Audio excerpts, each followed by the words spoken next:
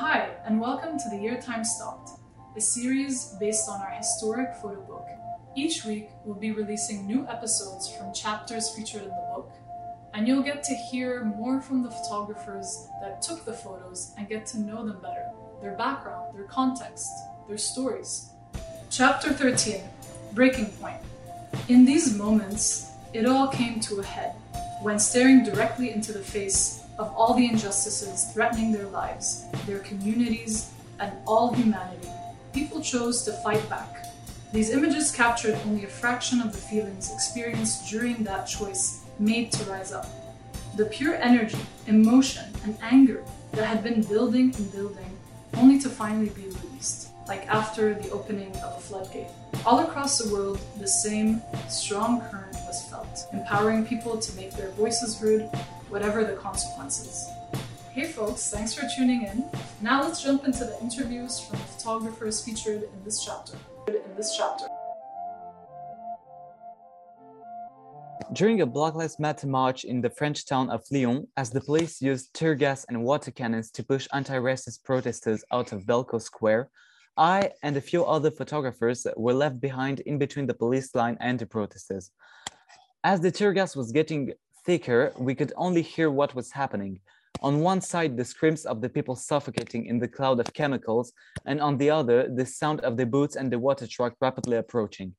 I was both terrified and fascinated by this dreadful spectacle. Then, out of the blue, an officer pushed me, telling me to get with the others. This was one of the first major protests since the beginning of the lockdown in March 2020.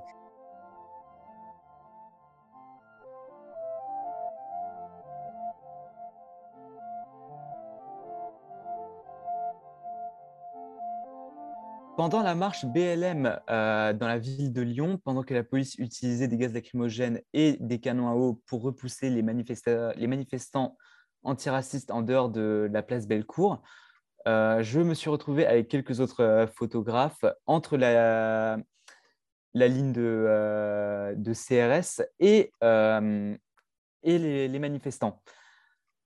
Alors que le nuage de gaz s'épaississait et on ne pouvait plus qu'entendre ce qui se passait.